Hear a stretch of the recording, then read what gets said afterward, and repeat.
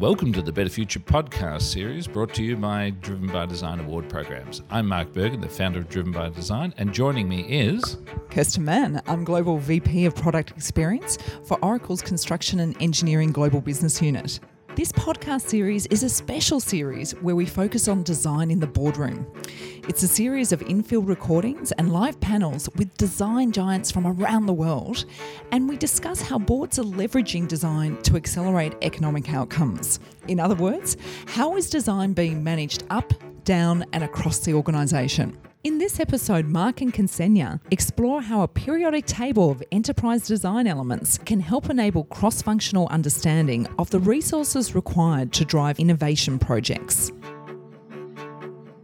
Ksenia, it is so nice to be with you, and we're going to have a conversation here about how you see the managing up, managing across, and managing down of design projects. But you wear quite a few hats.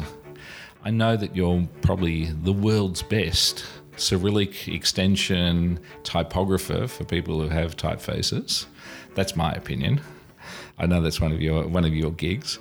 Are you still on the AIGA board? Are you still involved there? I don't know if I'm comfortable with world's best for anyone for anything, but that is something. I think what we're going to say is it's New York. Suck it up, princess. You've been called world's best. Okay, so I'm going to say that you're world's best. I know that you're not comfortable with that because probably I don't know Eric Spearsman is going to come out and actually say, well, I think I doted them, but I don't care. Just starting fights all over the place. If we're starting fights, I'd want to hear Eric come at us and we'll interview him. Yeah. And then we'll go get a whole, what will it be, like a Katy Perry, who's Katy Perry having an argument with? Shows I'm really up with popular culture. Taylor Swift, that's it. That's Katy Perry and Taylor Swift. So you and Eric can be like that. Well, as long as I get to be the Katy Perry side. Oh, okay. When I see Eric, I'll say... I'm sorry, we've just turned you into Taylor Swift. No context, nothing. Just like, poof, some fairy dust. Yep, You're now Taylor Swift. So let's go on. So, and what's interesting there is that you're a hugely successful and respected designer. But here we are in New York where it's a rough town. This is almost like, I think to The Sopranos where you've got somebody who's actually... pretty high up in The Sopranos, but they can't say Tony's the boss, and everyone else has to say, no, I'm not the boss, that's Tony. So there's a deference that people have in this town where they've got swagger, but they don't necessarily claim for how globally successful they are. I think you're one of those characters. I think I have to untangle that entire sentence right now in order to be able to respond to it. All right, let's go drop this whole little bit here about Tony Soprano and all that. So, but you wear several hats. So you've got your own branding and typography business. Yes. Samarsky and Partners. Mm-hmm. Yeah. Exactly. You do some education work in Barcelona, I believe. Yeah, I've been traveling teaching lately. It's a new thing that's come up, and it's been an interesting thing to try to untangle and explore and figure out how to actually educate designers for the future. And you'd also been one of those fantastic volunteers who'd given your time to the AIGA New York, or was it the national chapter that you were involved? I was on the New York board for a couple of years. Okay, so what's interesting here is that I'm trying to go drill into where, so the listeners can understand, where do you fit in the absurdity of reporting to boards, design operations, strategy, and so you actually cover a lot of these because sometimes we think of boards as being Fortune 500, but boards are also small businesses, the owners, and they need metrics, they need confidence, they need things to be reported to them the same way as a Fortune 500 company does. So when I talk about design in the boardroom, it's actually how do you go give the people who are commissioning projects and trying to create outcomes for the equity that's in the business. That's what I'm talking about. So you've got, whether it's been the non-for-profit at the AIGA, you've had experience there. You've got the educational institution that you're involved in. They obviously are saying, we need you to do something. You need to manage up to say the students got what they're about. And what's really interesting in education, there's a measurement system that actually just handles all of that for you. how many attended, how many passed, did we overspend a budget? It's quite prescriptive. But that's not the same as when you go think about the briefs that you were doing in your own business. You've had to come up with those value charts and translating through why this project was going to be delivering value to a client. And that breadth of experience there is really interesting to me, and I think it is to listeners, because what we need to do is get language around the different context of what it means of design in the boardroom. What does it mean when you're reporting? So we've had interviews with people like New Balance, with Nike. Adidas will be coming, because in Australia we say Adidas. Okay, so Adidas. Yeah, I feel like I'm being an Arnold Schwarzenegger character there. Uh-huh. So I'll get to them when I get to Berlin. But those sporting shoe companies, which are no longer sporting shoe companies, they're much bigger than that. None of them have to go and actually convince that design delivers value. Yeah. It's known that it delivers value, so that they're not wasting their time on advocacy. They're not actually lobbying. What they're doing is that they're turning around and actually saying, this is what we're doing because the project is sponsored. And there's really high literacy in the boards of those organisations to say, why aren't you using design as the most proven, reliable, effective method to do this project? We just wanted to give the customers what they want, or we want to give them what they don't know that they want but is the next proposition for them. Yes. And can you get on and do that? Which is so different than you and I have both had relatively small-scale studios compared to, the big behemoths. The customers that you get there, they actually probably don't know that they need design. What they're after is they might want something that's about style, or they might want something which is about flair or pizzazz, and then you have to nurture them and say, well, I've heard what you've asked me for. First peak, and I was like, wait, do I want to keep growing this, or do I want to actually maybe go the other way and shrink it and end up more selective? And I decided to shrink because I am able to choose my clients. And the ones that and there's certain clients that come to me, and that's also part of everybody's. That is also the design firm's responsibility in building their brand and how they communicate in order to attract the people that they want and the people that are on the same level and understand what they're able to offer. But being that smaller specialist who's nimble, that means there's opportunities for people who have behemoth brands to also say, can you come and help us with a special project? And I'm thinking, throughout this series I've been talking about tennis for some reason. Tennis is fascinating. Tennis is an interesting framework and everyone understands how it works. Yes. And the other one's music, because people understand that. So you're a little bit like then a Brian Eno or a Laurie Anderson. When it comes in, it's like this very specialised, I do what I do, people who want to do something with me know what the offering is, but you're not trying to be everything to everybody. So that means when somebody is talking to you, they've either been heavily referred, where somebody said, the person you need to speak to is, so there's confidence there in your expertise. But that doesn't mean they actually understand the pursuit they're getting into. Yeah, not necessarily. And listeners, Ksenia is both gorgeous and wonderful as a human being, but also really scary as a human being. She's got both of these personas. And I'd imagine when you're so there's attitude, which is really fantastic, but there's also this nurturing side. So I'd imagine when you're with your clients, you're then going to be saying, well, how do I help nurture them so that the potential of the journey we're going to take them on is fantastic. So that's the managing up to me. Yes. So what are your tools to go do that? Or is it just experience and gut feeling and it's not something that's codified? It's actually just the visceral side of sensing the person and understanding where their gaps are and helping them to feel comfortable. Well, I think even the experience and the visceral process, or the way that you described it, can be codified, can be taught, and should be learned. So one of the things, when I started teaching at Harbor Space University, I initially came in to teach typography and type design. And what I saw was a lot of students that were very confused about the process of what it actually means to work in design and work in this space. And a lot of people with really outdated ideas on how to navigate and surf and manage a career.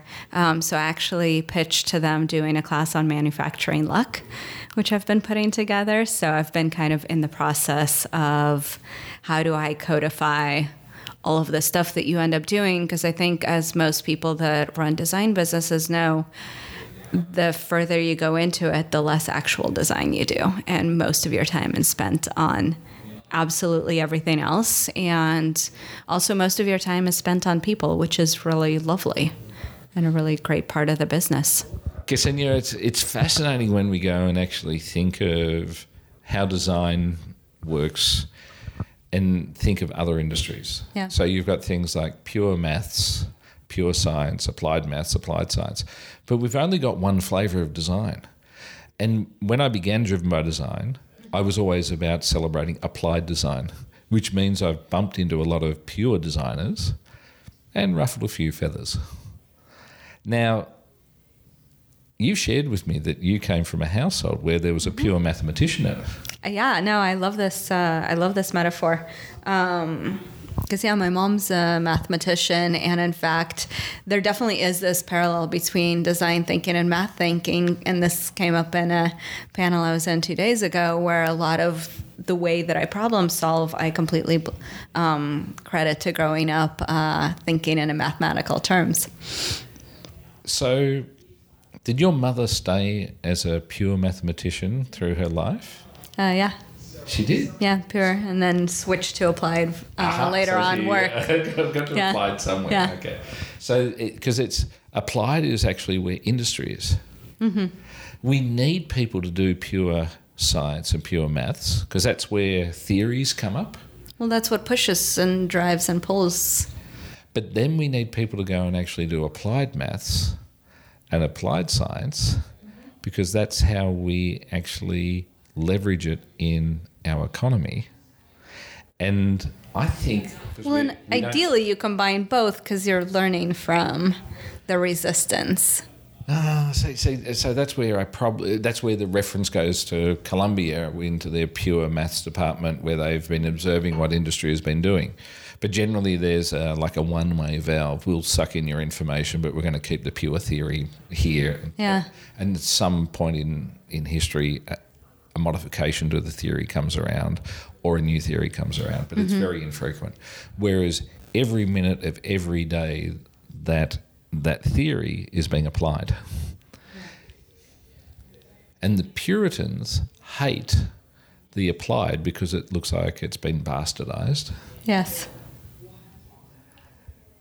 Because the only thing the pure people have is to protect that theory, whereas the applied people say, look, it's really nice you've got that theory, but we need to go and actually make it work in industry.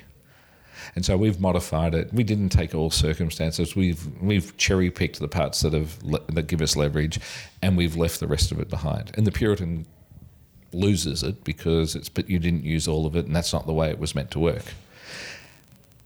We don't have a conversation around where pure design is and where applied design is. Mm-hmm. Well, there's I don't know where the boundary is, but I know where the line between pure maths and applied maths and science is. I don't know where the boundary is either. I think design thinking starts getting at it a little bit, and I think that's some of the tensions that you've seen or you felt. Yeah, and I know that there's a bit of pushback about whether design thinking is breaking design or whether it's actually liberating it. Mm-hmm. I'd probably go down the libertarian side because I love popular music. Mm-hmm. But popular music that's based on really good classical theory is resilient and engaging. And then there's disposable popular music. I like the stuff that's actually got a bit of structure to it, but it's also got the modern slant. I like classical music, but I really like popular music. And I suppose with design there, I probably want something that's actually going to actually give that contemporary applied side, which is probably where the design thinking is going to actually open up some new opportunities. But if you're a classical, designer, you're probably going to think it's been done inappropriately, not been done properly, bastardized, and you'll stand up at conferences and say, but it wasn't played, that song wasn't played the way a classical pianist would play it. And you say, yeah, but it's a really good riff. And that to me is what I'm seeing, the tension that's going on between some designers coming out and talking about design thinking being the end of the design industry, and there's other people who say this could be the beginning. Well, everyone has a different role to play, and they're all important. Like, everyone's talking to a different audience, and I think that's great. So throughout this series of interviews, it's been obvious that the people that are successful don't have to play this one annoying note, which is design, design, design. They actually work out how to apply design and design methodology. So they're using it as frameworks and methodologies to create the outcomes, rather than playing the twang of a guitar that says, this is design, this is design.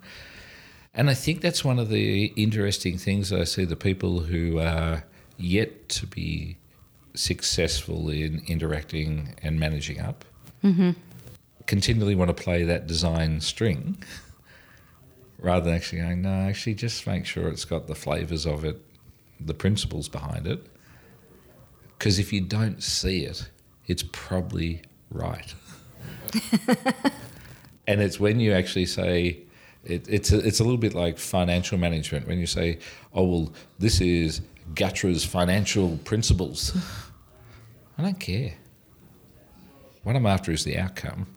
Yeah. I don't really care that you're demonstrating that you know a particular economic theory. What I'm after is the outcomes for the organisation.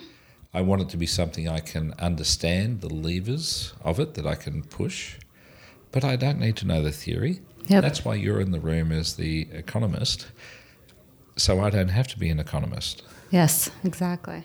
And we were having a really interesting conversation with Debbie Millman, and we talked about the seat at the table.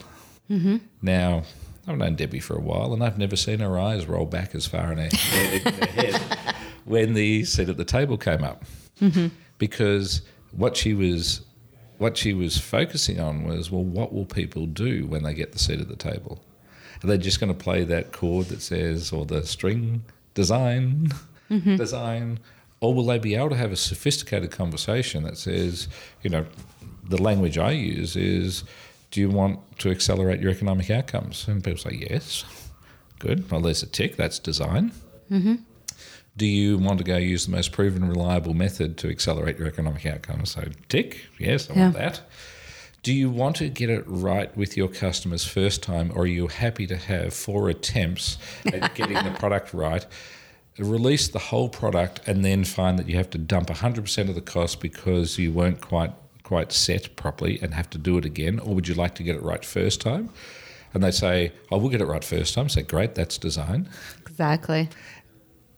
But I haven't said to them, oh, design's here. And that seems to be one of the big problems from people who are coming through their career, that they want to just talk about that. So it becomes a little bit impolite and it's a bit immature. And I think it's, how do we give guidance that there's actually the abstraction of design methodologies and design principles into applied business management, into situational leverage, rather than actually just having it demonstrative, the design's walked in the room. Well, I mean, there's a lot of conversations of, trying to understand what design is and how do you define it as it kind of sprawls and takes over and things. And to me, like, in the last time that I tried to kind of define it, like, it was just design is about intention. Design is kind of like, it's the intention and planning of something. And it's that ability of seeing the roadmap and seeing several steps down the line, and it's communicating. And when we were setting up the Driven by Design awards programs, I had to work out, how do we get submissions that are going to embody what design is Yes. from people who generally don't know how to explain it themselves. They know it's there, but they don't know how to talk about it. And so the 5 challenge questions that are in on all nominations give a framework so that people are talking about design as in, what was the brief? Yes. What was the design challenge? What was the innovation? That's great. What's the outcome? How did you integrate sustainability in there? Or Yeah. if it's a digital, how did you deal with privacy? And by giving that framework, we've been able to go have a very successful formula to go and get people to have a conversation around design which makes sense to the people who are looking at all the award nominations. And we're not, as an industry, we're not particularly good at giving those shortcuts amongst ourselves as professionals. Because we've got creative types who say they've got their own flair and their own way of doing it, it feels like there's actually a middle tier of probably more structured, rational people who need to be helping design studios to be a little bit more obvious and set up. Because when you just leave it to a bunch of creative heads, they're going to say, oh, well, we all kind of know what's going on. But that doesn't translate to people who don't come from that same contextual space. Some Yeah. people have a more structured form of information architecture. They have a more structured way of getting understanding and meaning. They want comparison. They don't want everything to be unique. They actually say, well, can you give it to me in a way that I can actually compare 2 projects because I've got similar dimensions I'm trying to compare them on. And it's been really interesting because it doesn't, because of the award nomination process being structured like that, we're not just relying on how beautiful the imagery is. Because we now can look at the different award entries and see the way that people are able to go describe them. And that's probably coming into that post-artifact side of design rather than how beautiful is the object. It's actually what weight, what import did this have? Yeah. They're the types of frameworks that if you're somebody like PepsiCo, 80 brands, they have to have a reporting framework that actually compares everything from Pepsi Cola through to Quaker Oats. And they have to be able to talk to the board about that in a structured way. And even amongst their different departments, they need to have a language which goes and gives them something that is comparative. Yes. That's what management is about. And that middle management layer seems to be, in the design industry, it's a particularly big problem because I'm not sure it was ever fully developed. Whereas if you go into banking and finance and also in healthcare, it's actually been there, and the problem is how do you transform it? I think the issue in the design industry is it's actually laying the foundation and the bedrock and the methodologies. We can't transform it because it didn't exist. Sounds like a huge opportunity. You going to take it on for us? Just me. Listeners, there was a look of terror, fear, and opportunity all in the same eye. So I told you there's a nurturing side and this really scary side. So I think what's important here in this conversation we're having is we're talking about that it's okay that the structures aren't in place, but it's understanding that we need to get some more benign aspects to the design industry so people can understand how do you talk about design, how do you actually value it, because if you can't actually talk about it in a structured way, then you can't give it to somebody, therefore they can't value it. So that's that managing up. And then if it comes through in a consistent way and it's talked about in a consistent way, the board is going to be able to interpret it. Yeah. But it's when everything comes through slightly differently, you're inefficient on their time and you're not really respectful of their time. What they're after is how can we go understand that the thing that we're commissioning is actually doing what we want it to do. And so there needs to be a common reporting framework. And that seems to me something that has come through in the last 20 interviews that I've done. Nobody has actually said, well, hang on, I'll go to my office and I'll get you the system that we use. Yeah. And I would have thought that somebody would have come up and said, oh, so it's a very good question you've asked there, Mark, and we're world leaders and this is our framework. Hasn't happened. So I think that's on this journey through this, is that we know that if we don't build some structure there, Yeah.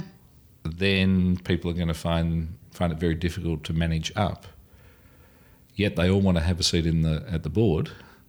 That seat might be a proxy who's there, but if you can't give that proxy in the board, who's a design advocate, if you can't give them the tools which are in the shape and language that they can then present to say, well, here's our standard formatting and of a report, and here's where we're up to now compared to where we're up to last time that we reported.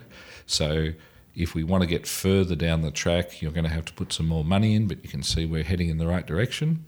If you can't go give that advocate in the board something that they can use in their language, it's not going to get very far, is it?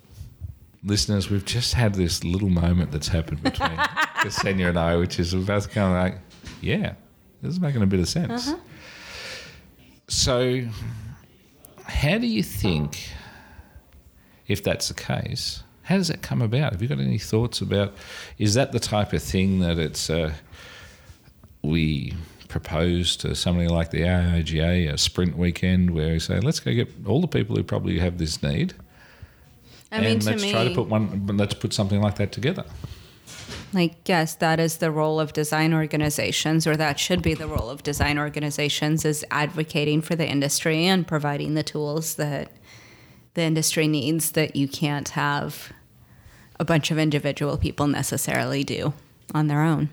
So then that's something that, let's be bold, and we'll put that and have a few conversations and see if we can do that. But what's also interesting there is actually bringing in the multi-market flavour as well, because you don't want to have the imperial measurement system and the metric reporting system, because these are global brands. It's the type of thing. How do you go get through the platform of the design weeks that are travelling around the world? There are lovely events, and there's often the same people that are at all of the different events. How do you use that international forum to actually be a process and capacity forum? That's probably an idea there, and I'm connected to most of the people who run those weeks. So what's nice in this conversation that you've helped to facilitate is that we can identify who's probably the right set of characters to bring it about. There needs to be a bold step just to go and do it one weekend. Yeah. So I'm thinking we have a chat to the SVA, Masters of Branding facility, Debbie, and say, Debbie, we want to use the room. We go get a bunch of coffee, a couple of sandwiches, invite a bunch of people in and say there's blackboards there. Let's start to go work it out. That's what we've been missing. And then just having the courage to turn around and say, can we come up with something which is probably going to be inadequate, but at least it gives us a focal point to say, here's a framework of how you can report the value of design through your board. There's that, but it's also like any conversation, talking to the board about design, that's a two-way street. So it's like, it's not just designers contorting themselves into management language or management diagrams. It's also the people on the board having a greater understanding of design, whether that's through everyone having some education on design, which I think would actually help them do their jobs. And that kind of thinking would help in a lot of other industries. It's through the popular conversation, including that.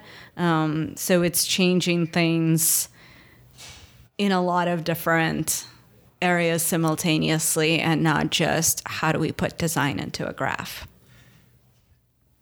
In some of the other interviews that I've done, we've talked about what was the single initiative that saved more lives in public health than anything else. And it's sanitation, it's washing your hands. Yeah. And I wonder if the thing that helps people to understand the design context is the idea of stop doing things at people and start doing it for them. Is that the washing hands moment, which is, if your context is we're launching a new product and how is this serving and how is it helping the person, how is it working for them, rather than It's helping us as a company, and let's convince them that they need to go buy the product.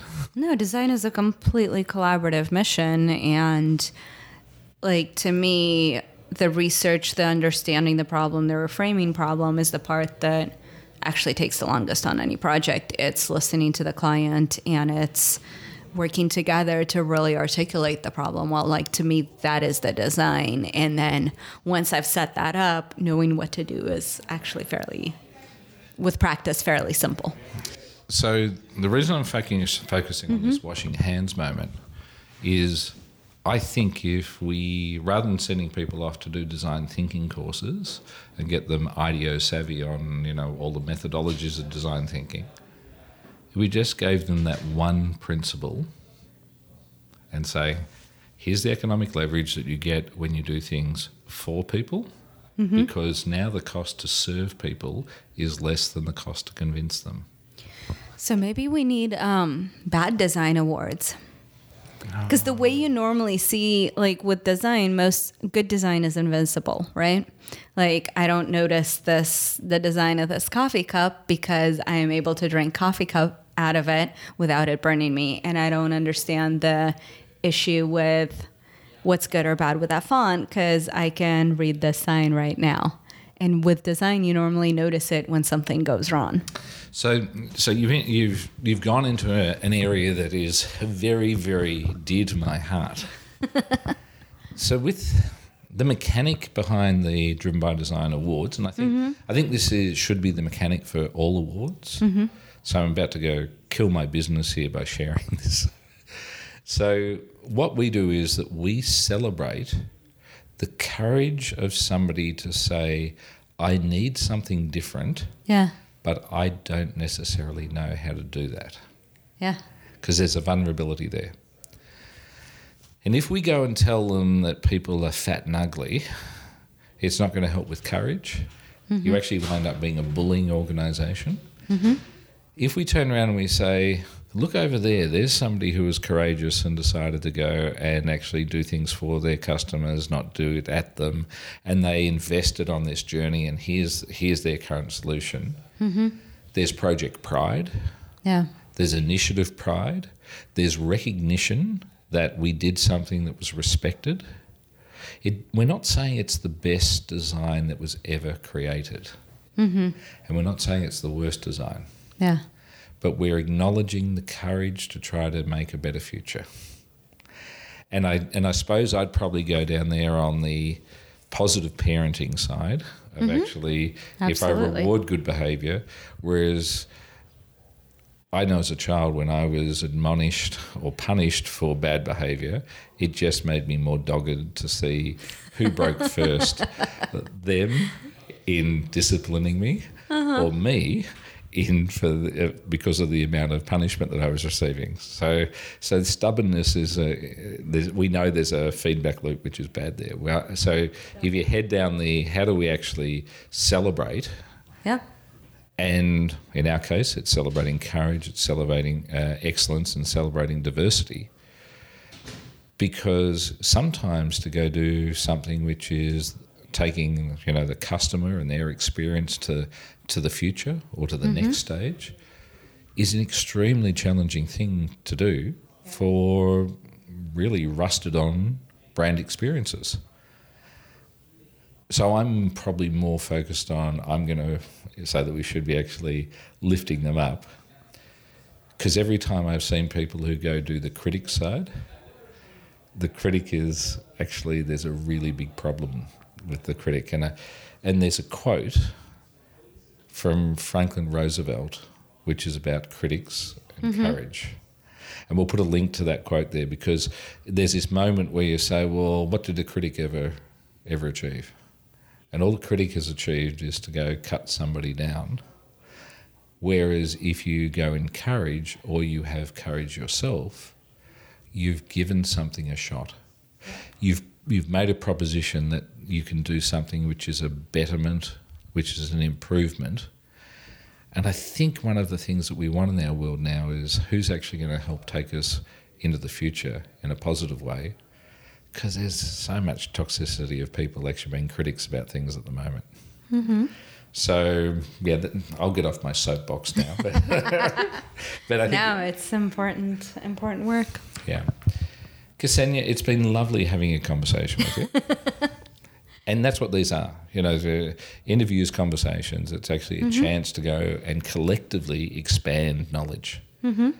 No doubt it'll be the first of several conversations that we have.